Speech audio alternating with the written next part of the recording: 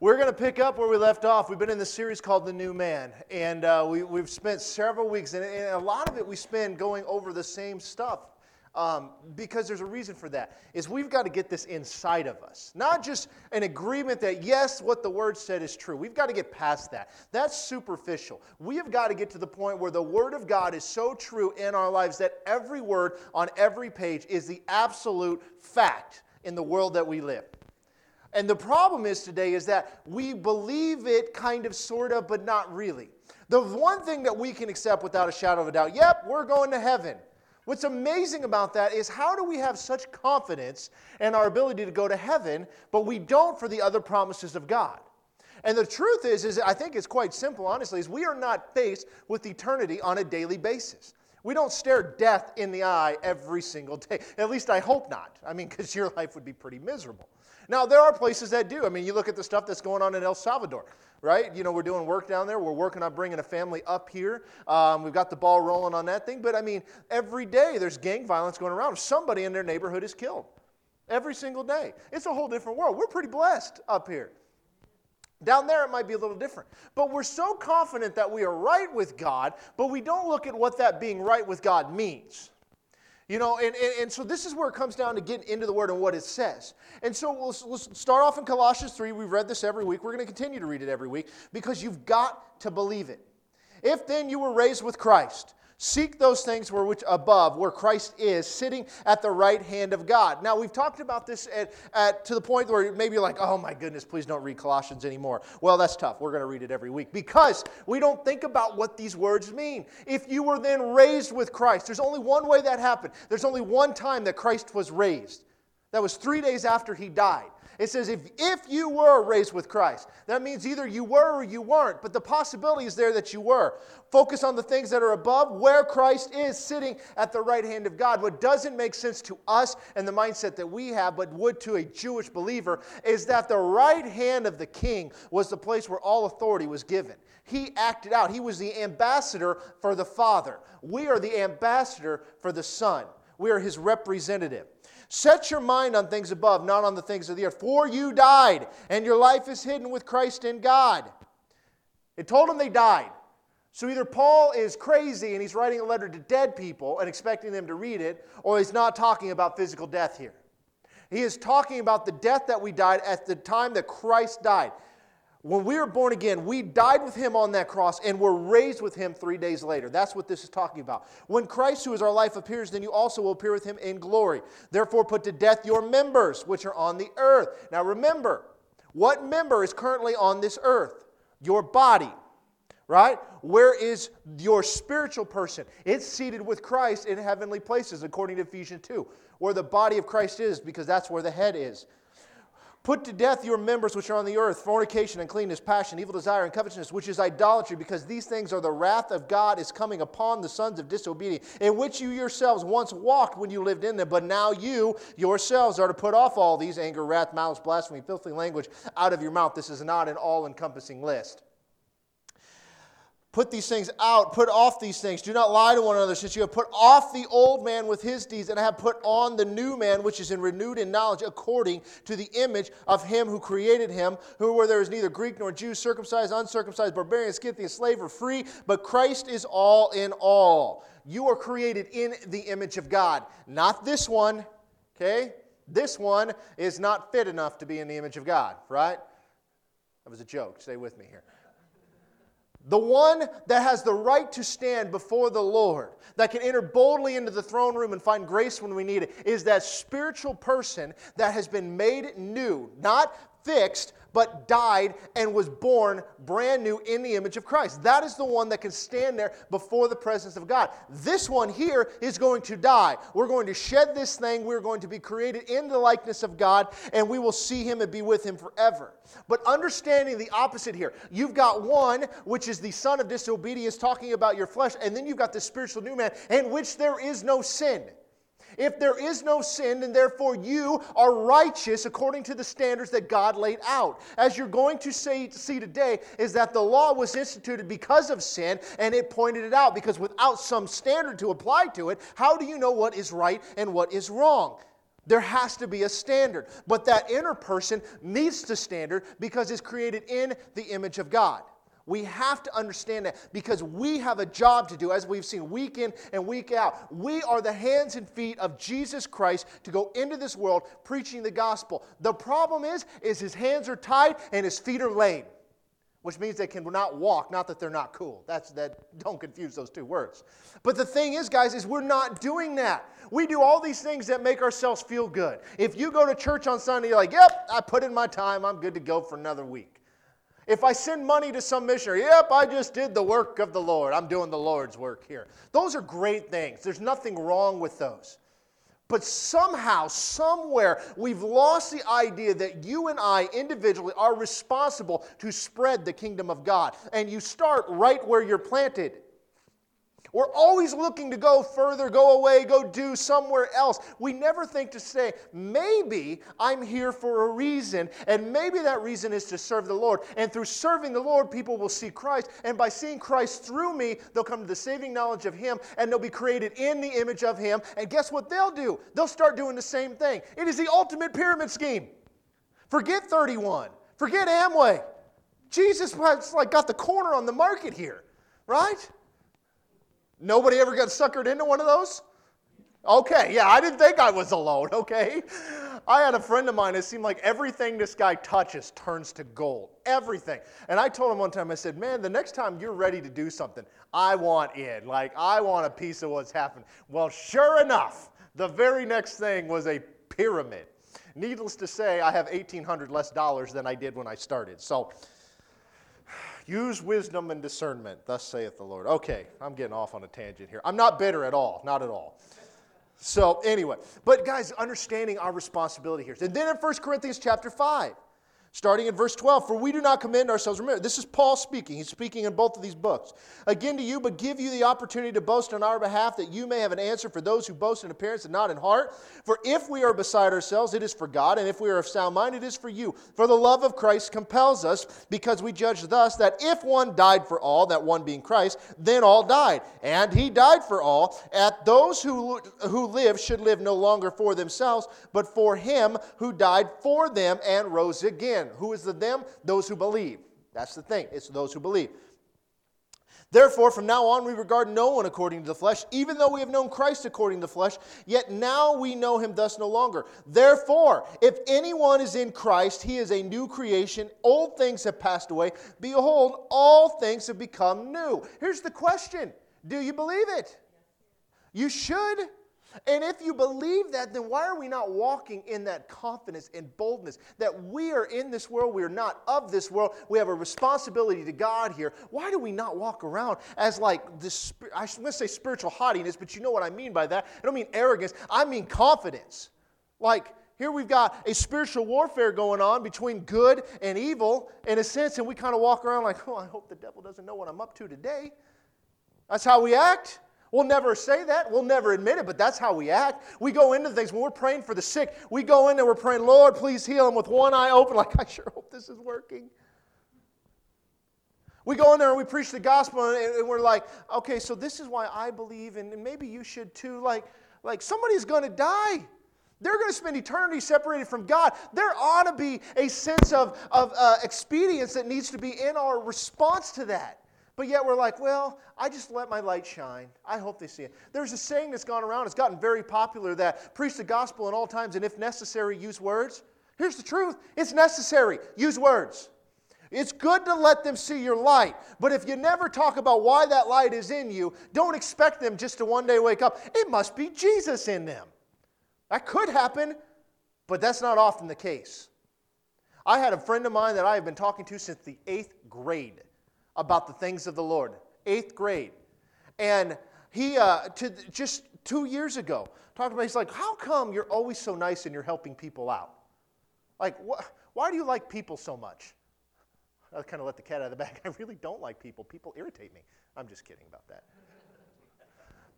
But he, all these years I've talked about, he never made the connection that there's a reason for that. I'm not doing it because I have to. There's something inside of me that hurts for these people. that are separated from God. I don't care what their physical situation and their financial situation. If you're separated from God, that's the only thing I care about. We can fix those other things. But right now, we need Jesus. I'm getting on a soapbox. Now, verse 18. Now, all things are of God, who has reconciled us to himself through Jesus Christ. Okay? Brought us back together because of what Jesus did. And has given us the ministry of reconciliation. That is, that God was in Christ. The Father was in him, reconciling the world, which is everybody, to himself, not imputing their trespasses to them, and has committed to us, this is us, the believers, the word of reconciliation, that ministry to go out and do what Jesus did. Now then, we are ambassadors for Christ. We're his representative on this earth, carrying out his wishes, his desire with his authority and his blessing. As though God were pleading through us, God begging through you and I, that we implore you on Christ's behalf, be reconciled to God. For he made him who knew no sin to be sin for us, that we might become the righteousness of God in him. We implore you. That is a word that we don't often use, but this is like, I'm begging you. For your own sake. And for whose? The sake of Christ. He wants you to be reconciled to God. That's why he came and died. Please, I beg you, do this. Give your life and your heart to him. We don't walk around with that sort of emphasis anymore. Like, if you want to, raise your hand, you bow your head, close your eyes. Like, we make it so passive. But here is Paul saying, we beg you on behalf of Christ, be reconciled to God. And how is that possible? It's possible because the Father took him who knew no sin, that being Christ, and made him sin on our behalf that we could become the righteousness of God. But the key that unlocks everything is in him. That's the key. We saw last week that in the book of 1 John that Jesus came to destroy the works of the devil, right? And what was that he destroyed? It was sin. But today, when we look at this, okay, every week I think, okay, this is the last time where I'm going to talk about this very subject, and then we're going to kind of move on from where we want to go. And I can't get released from it yet. I don't know why. I don't know if we're not at the point where we truly believe it, or I don't know if it's just like, man, we just needed more of this, because this is the word. But the key that unlocks everything, that makes you right with God, is not your confession. And it's not the things you do. It's this very word, or I should say words, in him. This is everything. If I simplify the gospel to anything, that would be it. It's being in him, believing in him. How do I know this? Well, for one, we just read it.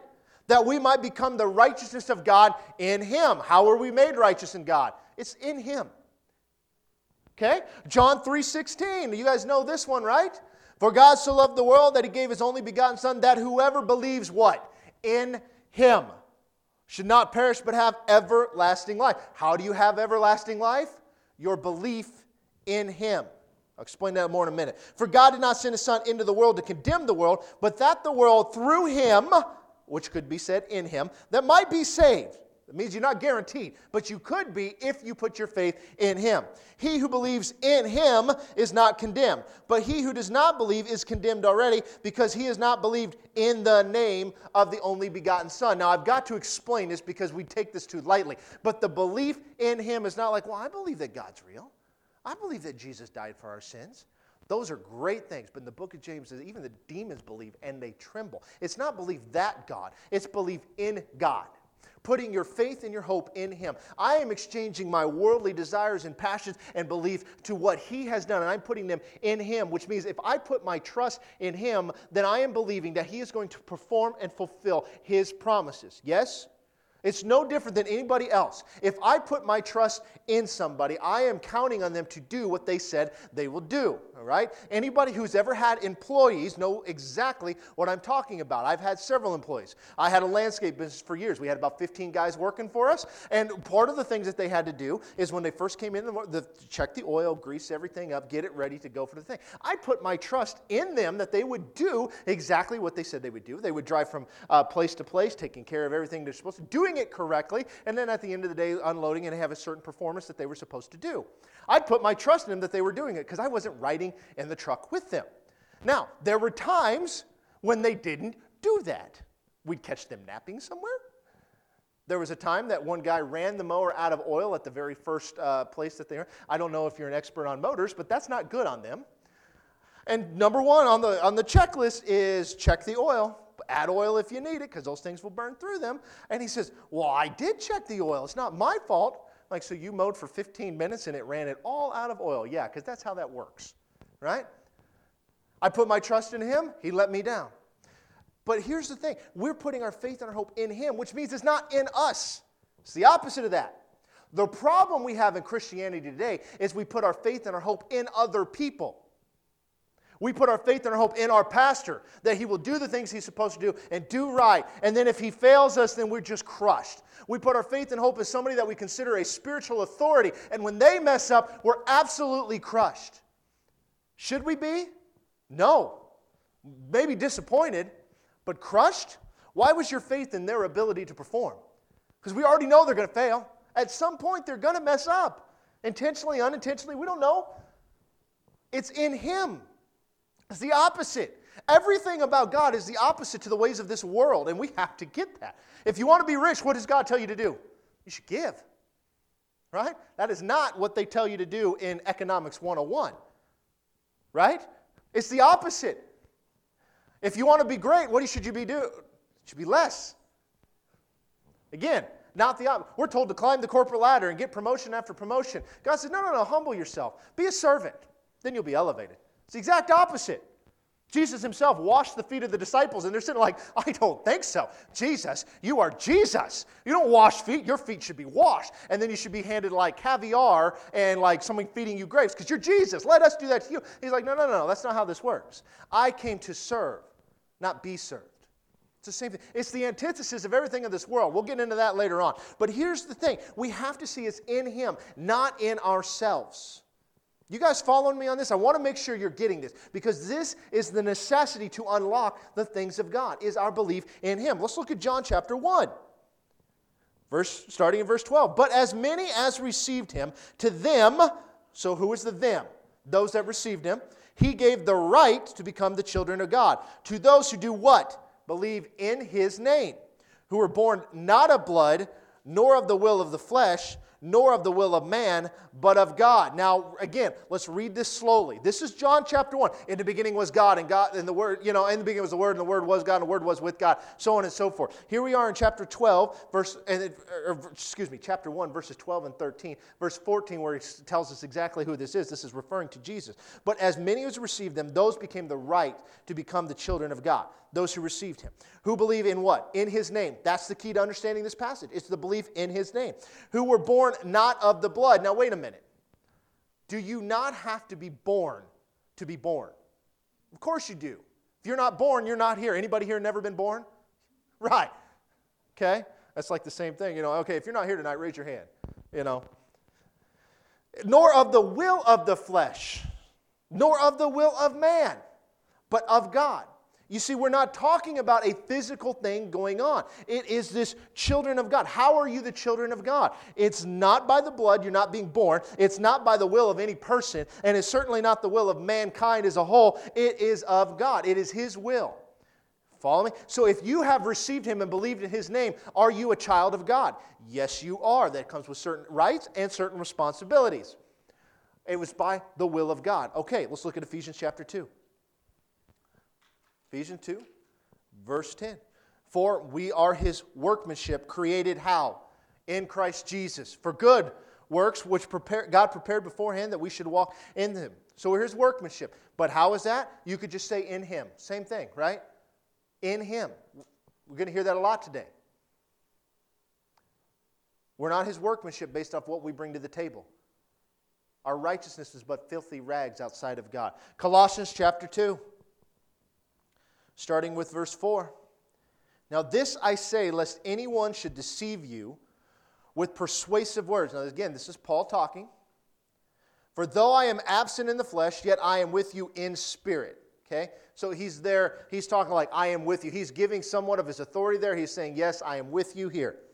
Rejoicing to see your good order and the steadfastness of your faith in what? In Christ. Your belief in him. As you therefore have received Christ Jesus the Lord, so walk in him, rooted and built up in him, and established in the faith, as you have been taught, abounding in it with thanksgiving, right? Many of you thought you might show up today, and that's what we'll be talking about, Thanksgiving, right? It's typically what we do, but not this time. Beware lest anyone cheat you through philosophy and empty deceit, according to what? The tradition of men, according to the basic principles of the world, and not according to Christ. Now, what are these basic principles of the world? These are the things we just talked about. You want to be rich? Hoard everything you can. Do whatever it takes. You want to be great? Work your way to the top, cheat if necessary. Do whatever you can. It's the opposite of the things. If you want to be right with God, what do? Well, you be a good person. It's the opposite. It's according to Christ. For in Him dwells all the fullness of the Godhead bodily. What is this saying? It's in Christ, the entire Godhead is there. All of them. Father, Son, Holy Spirit, all there. And you are complete in Him who is the head of all principality and power. Does that leave anything left? No, this is all. He's seated far above the principalities and powers in the darkness of this age. You guys see how these scriptures are all starting to come together. But what is the key? It's in Him. It's in Him dwells all the fullness of the Godhead bodily. And you are complete in Him. Are you complete? The answer is yes. What do you lack? Nothing. Why? Because you're in Him. This is not talking about your checking account. This is talking spiritually. You are complete in Him. Verse 11, in Him you were also circumcised with the circumcision made without hands, by putting off the body of the sins of the flesh by the circumcision of Christ, buried with Him in baptism, in which you were also raised with Him through faith in the working of God who raised Him from the dead. Let me unpack this. Circumcision, uncircumcision. What are we talking about here? Jewishness, right? How did they enter into the covenant of Moses? Circumcision. Okay? Now this is talking about you were also circumcised with the circumcision made without hands. This is not talking about a physical thing, because even Moses said you need circumcision of the heart. He says that in Deuteronomy. Yeah, you follow through the steps to technically be correct, but your heart is far from God. This is sitting there talking about how you weren't done this through works of man, but by putting off the body of sins of the flesh, the circumcision of Christ. Then what happens? We're buried with Him in baptism. We died with Him on the cross. In baptism, we're buried with Him, in which we were raised with Him when He came out of the grave. Through what? Through faith in what? The working of God. Not faith in your ability. It's the work of God who raised Him from the dead. This is what's going on. Our belief, faith, belief. Same word. It's interchangeable. The charismatic church has taken this word faith and exploded it into something that is never. It's simple. It's belief. Okay? Verse 13, and you, being dead in your trespasses and the uncircumcision of your flesh, He has made alive together with Him, having forgiven you all trespasses. How many of them? All of them. Why? Because you're made new. You're made in the image of God.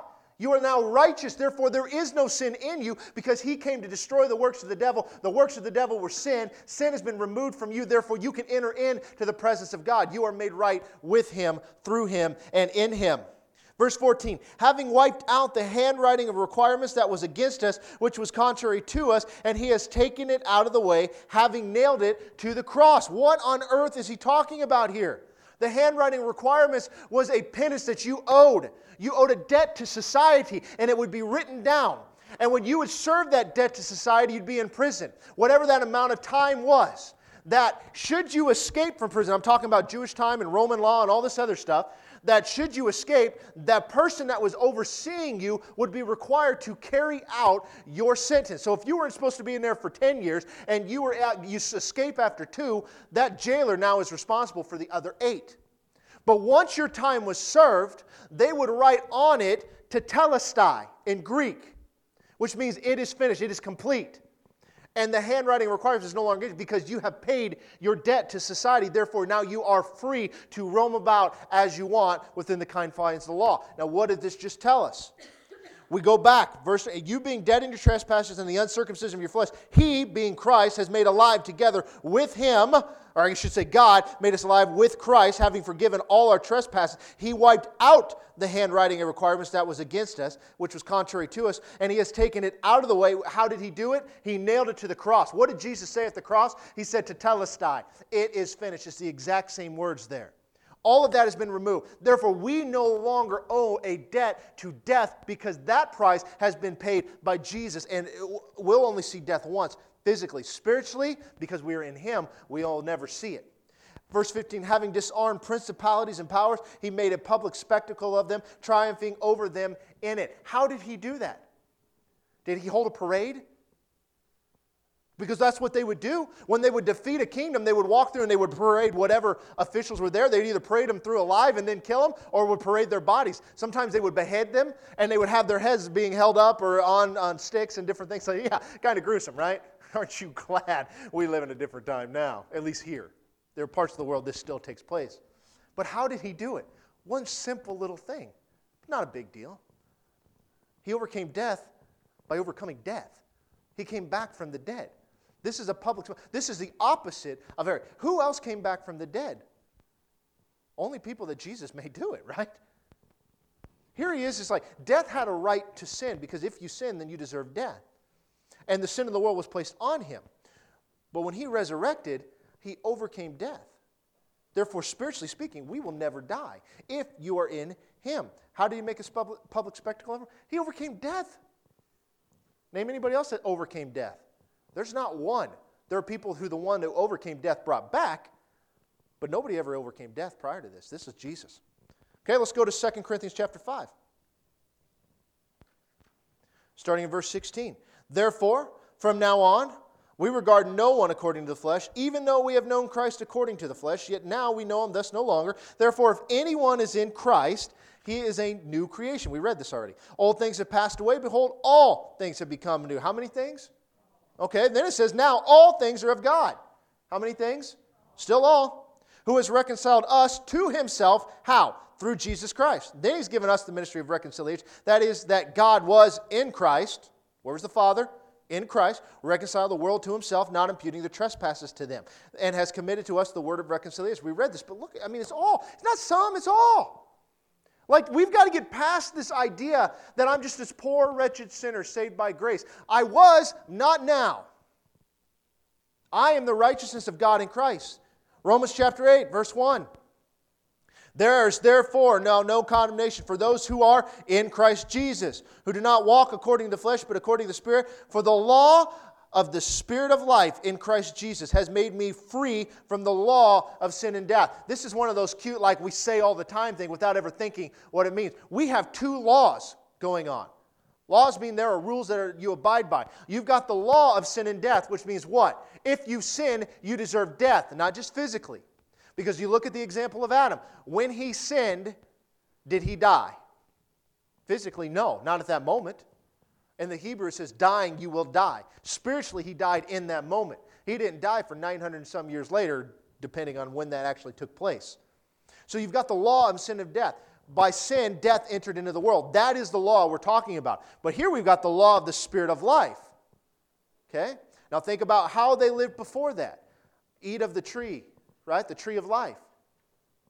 How does this work? The Spirit of life? Well, it's in Christ Jesus. Who set us free? He did. So we're not bound by this anymore. Like, we need to be bolder. We need to understand who we are. I mean, think about this for a minute. Okay, Donald Trump's son, what's his name? Barron, right? Kind of a goofy kid. He's 10. He's kind of weird, you know. They made lots of fun of him. I understand that. That's all well and good. But when he walks into the Trump household, does he ask permission to hit the fridge? I don't think so. He just walks in. Why? That man's confident. Well, I shouldn't say man. That boy is confident. Why?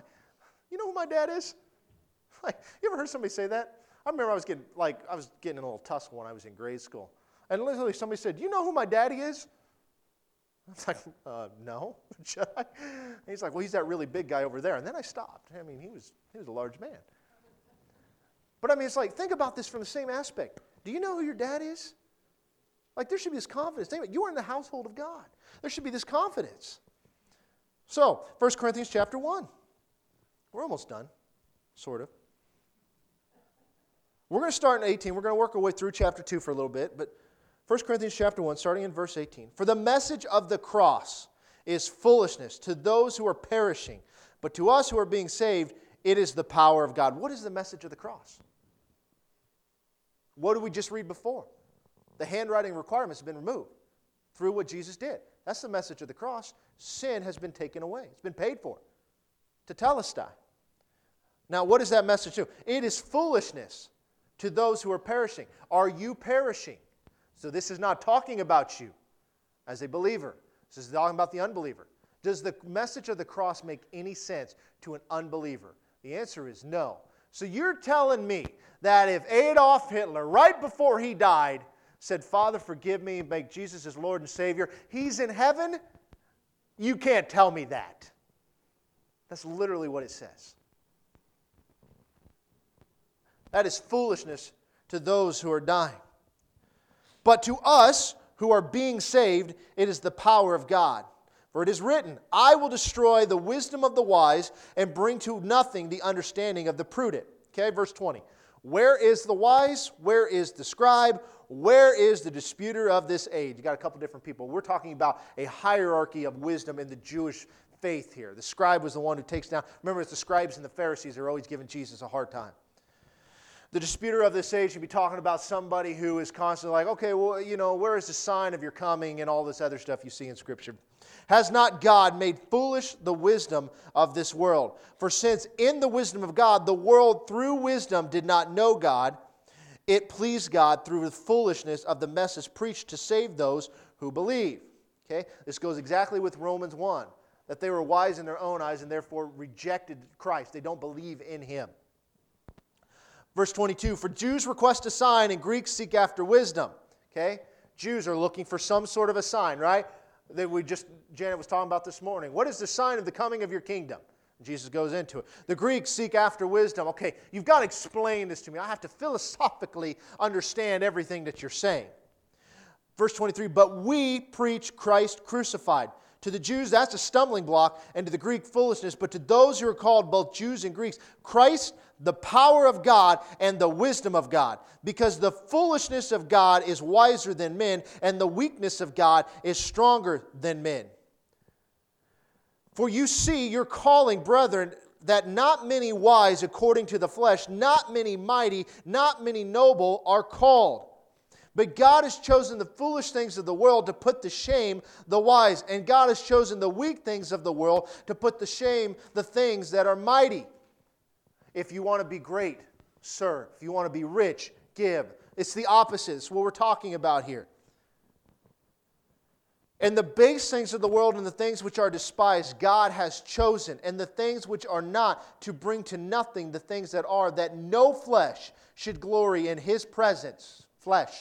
Okay? But of Him you are in Christ Jesus, who became for us wisdom from God, and righteousness, and sanctification, and redemption. That as it is written, he who glories, let him glory in the Lord. He became for us the wisdom of God. He became righteousness, sanctification, and redemption. Righteousness means we are made right with God. That's what we call justified. Sanctification, we are being made right with God. And redemption means that He paid the price for us. That price has been paid. Chapter 2, verse 1, and I, brethren, when I came to you, did not come with excellence of speech or of wisdom, declaring to you the testimony of God. Okay? He didn't come here to just try to convince you. For I determined not to know anything among you except Jesus Christ and Him crucified. So it's pretty simple, right? I was with you in weakness, in fear, and in much trembling. And my speech and my preaching were not with persuasive words of human wisdom, but in demonstration of the Spirit and of power, that your faith should not be in the wisdom of men, but in the power of God. So did He go in there just trying to convince them? He'd take their philosophy and His philosophy and say, let me show you all the reasons why I'm right and you're wrong. This wasn't a debate that was going on. He walked in there and simply preached that Christ was crucified, what that means, why it happened, and what that has to do with us. And then He walked in the Spirit and the power of God, performing signs, wonders, and miracles. This all ties together. But what was the key to all of this? It's belief in Him.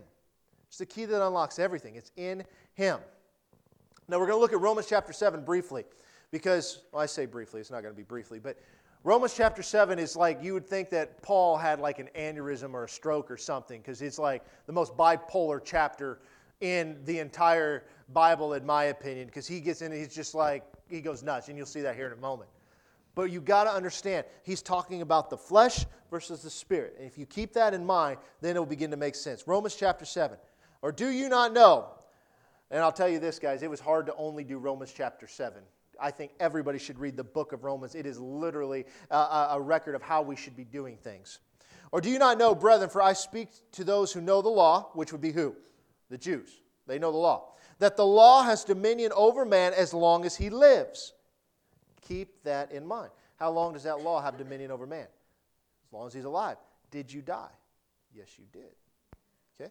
For the woman who has a husband is bound by the law to her husband, as long as he lives. But if the husband dies, she is released from the law of her husband. So then if, while her husband lives, she marries another man, she will be called an adulteress. But if her husband dies, she is free from that law, so that she is no adulteress, though she has married another man. Kind of simple, we get that, right? All right. Verse 4, therefore, my brethren, you also have become dead to the law through the body of Christ. Did you die? Yes, you did. That you may be married to another, to him, who was raised from the dead, that we should bear fruit to God. Are you the bride of Christ? Yes, you are. For when we were in the flesh, the sinful passions, which were aroused by the law, at work in our members to bear fruit to death, but now we have been delivered from the law, having died to what we were held by, so that we should serve in the newness of the Spirit and not in the oldness of the letter. What is he talking about? He's not talking about physical death.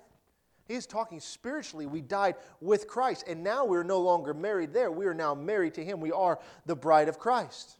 So we will live that way. What shall we say then? Is the law sin? Certainly not. On the contrary, I would have not known sin except through the law. For I would not have known covetousness unless the law had said, you shall not covet. Is that one of the 10 Commandments? So do we know what he's talking about here? What law he's speaking of? Of course we do. The Old Testament Mosaic law. But sin, taking every opportunity by the commandment, produced in me all manner of evil desire. Now you think about this. What happens as soon as you tell your child not to do something? They do it, right? There's a little game that Josiah plays with Amy when she's folding laundry, and it's sitting there. He reaches up, he puts his hand on it, and he looks over at her. And she's like, don't you do it. He smiles, and he pulls it all on the floor. And then she picks it up, and he does it again. And it is absolutely adorable. But anyway. But sin, taking opportunity by the commandment, produced in me all manner of evil desire. For apart from the law, sin was dead. I was alive once without the law, but when the commandment came, sin revived, and I died. And the commandment which was to bring life, I found to bring death. For sin, taking occasion by the commandment, deceived me, and by it killed me. Therefore the law is holy, and the commandment holy, and just, and good. Has then, verse 13, what is good become death to me? Certainly not. But sin, that it might appear sin, was producing death in me through what is good, so that the sin through the commandment might become exceedingly sinful. It is showing that you cannot keep what God is telling you to keep. It is producing this death. You realize that on your own, you can't do this. That is why there's a Day of Atonement. That is why all the sacrifices took place, is because it was time and time again they were unable to fulfill this. For we know that the law is spiritual, but I am carnal, sold under sin. For what I am doing, and here we go, this is the bipolar part. What I am doing, I do not understand. For what I will to do, that I do not practice. But what I hate, that I do.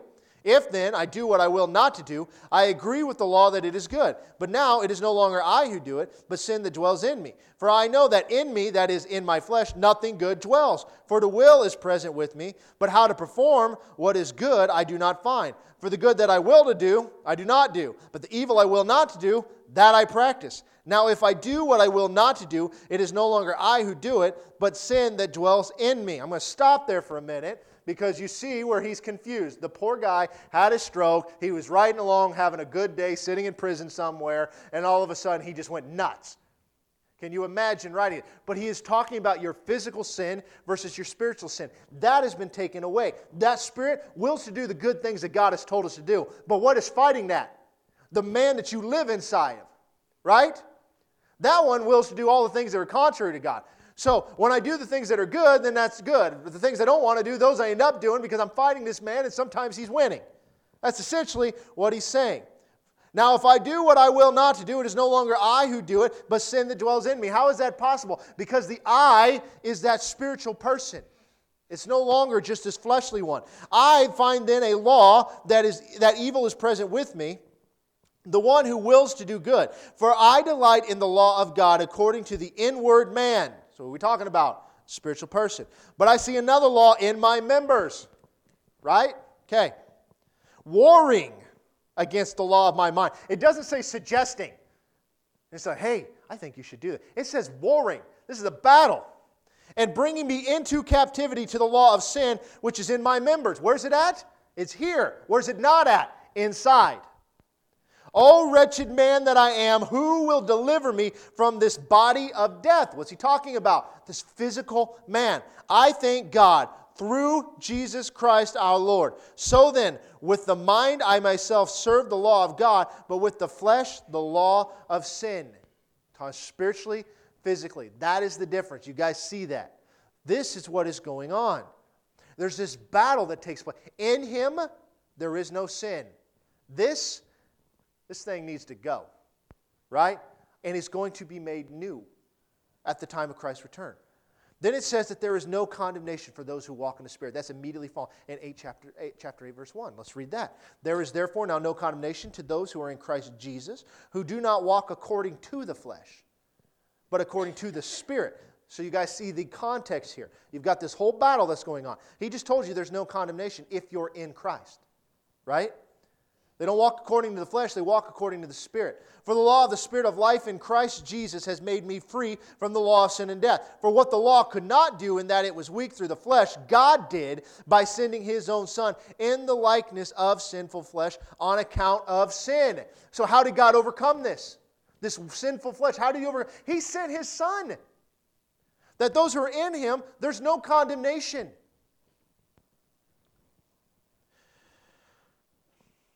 For what the law could not do in that it was weak through the flesh, God did by sending His own Son in the likeness of sinful flesh on account of sin. He condemned sin in the flesh, that the righteous requirement of the law might be fulfilled in us who do not walk according to the flesh, but according to the Spirit. For those who live according to the flesh set their minds on the things of the flesh, but those who live according to the Spirit, the things of the Spirit. For to be carnally minded is death, but to be spiritually minded is life and peace. This isn't thinking happy thoughts. There is a difference here. Think about it. The Word of God is sharper than any two-edged sword, able to separate soul and spirit. Your soul is where the thoughts are. The things of God versus the things of man. It's the only thing that can do this. Because the carnal mind is enmity against God. That's another big word. That doesn't mean like, hey, I think you should. No, this is a battle that is going on. For it is not subject to the law of God, nor indeed can it be. So are you surprised when you have thoughts that are contrary to God? You shouldn't be, because it can't be subject to the things of God. So then those who are in the flesh cannot please God. Are you in the flesh? No, you are in the Spirit. It's the only way you can please God. But you who are not in the flesh, but in the Spirit, if indeed the Spirit of God dwells in you. How do you know if you're in the Spirit? The Spirit of God dwells in you. Now, if anyone does not have the Spirit of Christ, he is not His. And if Christ is in you, the body is dead because of sin. It's going to die. But the Spirit is life because of righteousness. Why are you going to make it? Because of Christ's righteousness. You are in Him. But if the Spirit of Him who raised Jesus from the dead dwells in you, He who raised Christ from the dead will also give life to your mortal bodies through His Spirit who dwells in you. I want you to think about this for a minute, because we have use this verse to say, the Spirit of Christ that dwells in me, that raised Christ from the dead, will give life to the Spirit. Therefore, it will be healed, and it will have energy, and it will do all of these things. That is not what that just said. Because the context of this is salvation. What is going to happen at the blowing of that trumpet? The dead in Christ will rise first. That is the life that will be given to the mortal body. All the other things that I just described are promises of God. You don't need the other stuff, because it is promised by God that this body will do the things that it's supposed to do. He will give life to them if the Spirit of Him who raised Jesus from the dead. Who was that? The Holy Spirit. The Father is the Him. You got all three working here, guys. It's not one or the other. Was raised Jesus from the dead, dwells in you. But there's an if. How does that happen? You put your faith and your hope in Him. John chapter 14, verse 8. I promise, I'm almost done. I know I'm killing you guys with Scripture today. John chapter 14, verse 8. There's worse ways to die, though, I promise. Philip said to Him, Lord, show us the Father, and it is sufficient for us. Jesus said to him, have I been with you so long, and yet you have not known me, Philip? That's not the response he was looking for. He who has seen me has seen the Father. So how can you say, show us the Father? Do you not believe that I am in the Father and the Father in me? Okay? You got both. The words that I speak to you, I do not speak on my own authority, but the Father who dwells in me does the works. Who's doing the works? The Father. Believe me that I am in the Father and the Father in me, or else believe me for what? The sakes of the works themselves. Most assuredly I say to you, he who believes in me, the works that I do, he will do also. And greater works than these he will do, because I go to my Father. Now let's stop there for a minute. This is the last passage. I'm going to land this plane a little bit today. The key to everything is what? In Him. Everything. Belief in Him. When you believe in Him, then you are no longer of yourself. Now you are part of Him. And the Spirit of Christ dwells in you, and the Spirit dwells in you, and certainly the Father dwells in you, because I am in the Father, and the Father is in me. So we have the triunity of God going all inside of us, but He never spoke on His own authority. Do we speak on our own authority? No, the Spirit of Christ compels us to be reconciled to God. Right? Whose authority are we operating in? The Father, the Son, the Holy Spirit. We're operating in the power of God. But then he goes into something else. He tells them that you believe in the Father and the Father's in me, but at least for the works believe. And then he says something that kind of gets overblown here. He who believes in me. Okay? Now who is that? All who believe, right? Anybody who's born again. The works that I do, he will do also. What works did Christ do? Well, he taught in the synagogues. He preached the gospel. He healed the sick. He raised the dead. Okay? So the works that I do, he will do also. Who is the he? He who believes in me. Right? So who is that? That's pretty much everybody who believes in him. Yes? No way around it. There's not a special anointing. There's not like, oh, that's the pastor. That's some great evangelist. That's the Billy Grahams of the world. The Reinhard Bonnke's. I say his name just because I like saying Bonnke. I'm sorry. All these great ministers of the past. We're not talking about them. It's talking about all him who believes. But then he says something else. Greater works than these he will do. Who is still he who believes, because I go to my Father. Why will they do greater works? Because he goes to his Father. Right? The reason they're greater is because we'll do more of them, because we're going to be around a lot longer. Not greater in construct, but greater in mass. Because instead of just Jesus doing it, now you have all of his representatives doing it. And who are his representatives? Those who believe in him. So who does that include? It's all of us.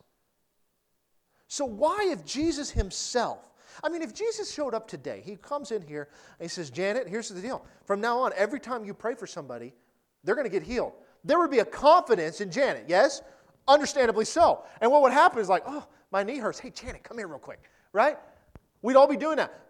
But what is the difference between that happening and what we just read? Why do we only agree with this but we don't believe it? And we don't believe it so much the fact that we don't even do it. We avoid it. We avoid it like the plague. We're like, oh, somebody's sick. Oh, Lord, heal them. We don't want to put ourselves out there. And you know why we don't do that? It is all pride. Because we're afraid, what if it doesn't work? Whose fault is it if it doesn't work? It's not yours. It's the Spirit of Christ in you. It's God's responsibility. What if I go and share the gospel and nobody gets saved? I'd be just like Paul. Right? A pretty good company to be around. You see, we don't do the works of God because we're not confident in it. But how many more? We could still be going. We could have a lot more verses than what I just read you. But you guys see, the thing that unlocks everything is those simple two words. It's in Him. And if you're in Him, if you're so confident that you're the righteousness of God in Christ and you're going to spend eternity with God, why don't we have a little bit of that confidence in doing the works of Christ on this earth? Because He just said, greater works than these will He do. I'm going to read you Mark 16. I didn't put this in here. Last one, I promise. I'll get you out of here. I know you're probably hungry. Bear with me. Open your Bibles. I don't say that here very often, do I? Mark chapter 16. I didn't put it in there. I've got to read it. I'd recite it, but I'd probably butcher it. I'm reading out of the New King James. If you're not, you're wrong, but that's okay. This is right before Jesus ascends into heaven. He's given his last command to the disciples. He's going to tell them to go into Jerusalem. Mark chapter 16, we're going to start in verse 14. He says, later he appeared to the 11 as they sat at the table, and he did what? He rebuked their unbelief and hardness of heart. Because, why? They did not believe those who had seen him after he had risen. Why did he get on to them? Because he told them, I'm coming back. It's 3 days. You guys will be fine. Just don't screw it up in 3 days. That's all you got to do. I'm coming back. And why did he rebuke them? He didn't believe those that said he was back. Why? Hardness of heart and unbelief. No, you're crazy. I mean, I know that's what he said, but that's surely not what he meant. He surely meant something spiritual. Verse 15, and he said to them, go into all the world and preach the gospel to every creature. Okay, does that leave anything, any stone unturned? No. All the world literally means all of it. Every creature means anything with breath. Okay? Verse 16, he who believes and is baptized will be saved, but he who does not believe will be condemned. Okay, so what is the key there? Belief. Okay? Then he says, and these signs will follow those who believe. Who is those? Because we always look at this as if he's talking to the disciples. Those are the ones he who believes. He who believes is the those. It's everybody. In my name they will cast out demons. Did Jesus do that? Yup. They will speak in new tongues. They will take up serpents. And if they drink anything deadly, it will by no means hurt them. They will lay hands on the sick, and they will recover. To he who believes in him. Not he who believes that healing works. It's belief in him. If you believe in him, then you believe in his word. And if you believe in his word, then you understand that you have a responsibility in this earth. And if you understand that you have a responsibility in this earth and that you're not doing it, then you're probably not pleasing God. And if you're not pleasing God, then you need to repent and say, God, I'm sorry for not being your hands and not being your feet and not being your representative. If you have a representative of your company that you send out to go and do something on your behalf and they're not doing it, what do you do to them? You fire them. Luckily, God's not firing us, but we deserve it. We don't deserve to be made the righteousness of God in Christ. We can't even do the little things that he's told us to do. You see, I'm trying to build up a faith in you guys that we can be the hands and feet of God, because those are the things that's going to reach the lost. It's not in philosophy and in mighty words. It's in the Spirit of God and his power that is going to make people understand that God is alive and real. Because I can stand in front of an atheist who will sit there and who's probably smarter than me and tell me all the different reasons that God doesn't exist. But if he's got a bum leg and I pray for him and that leg is healed, explain that philosophically. You can't. It ends the argument. Does that mean they'll put their faith in Christ? Nope. I mean, look at the Pharisees. Jesus raised from the dead. They're paying off the guards. No, that can't be. Here's some money. Keep it quiet. Tell nobody nothing. Right? We got to believe in this word. We can't just agree with it anymore. You guys need to go home. You need to just meditate on the Scriptures. You need to see what it means to be in him, walking in that authority. It's more than just getting out of hell. It is more than this, okay, I get to spend eternity with God. There is a prerequisite on this earth, and all who believe in him have that responsibility. As we continue to go on, every week I think, okay, this is the last time I'm going to rehash this in him aspect and move on to something else. So I don't know what's happening next week, okay, to be honest with you. But we're going to begin to see how those things, all those puzzle pieces fit together, and we do the work of God. Because guess what? It's not complicated. It's really not. We make it complicated. It amazes me when I see churches that are hiring pastors who the requirements for them to be qualified to be their pastor, Jesus didn't meet. If Jesus can't be your pastor, something's wrong. You may need to rethink your hiring process. But it's like we put all these qualifications in, and it's like every week I get a phone call from somebody. It's like, hey, can you pray for me? You know, I'm sick. Or can you go pray for so-and-so? And that's fine. I don't mind doing it. I'm not telling you don't call me. But why are they calling just me? Because everybody here has that same power and ability and the same Spirit of Christ that's in them. Right? There's nothing special about me. I mean, obviously something special, but not spiritually speaking. It's nice to see you guys smile again, okay? That wasn't a joke. You got to learn when to laugh, okay? Guys, we're God's hands and feet.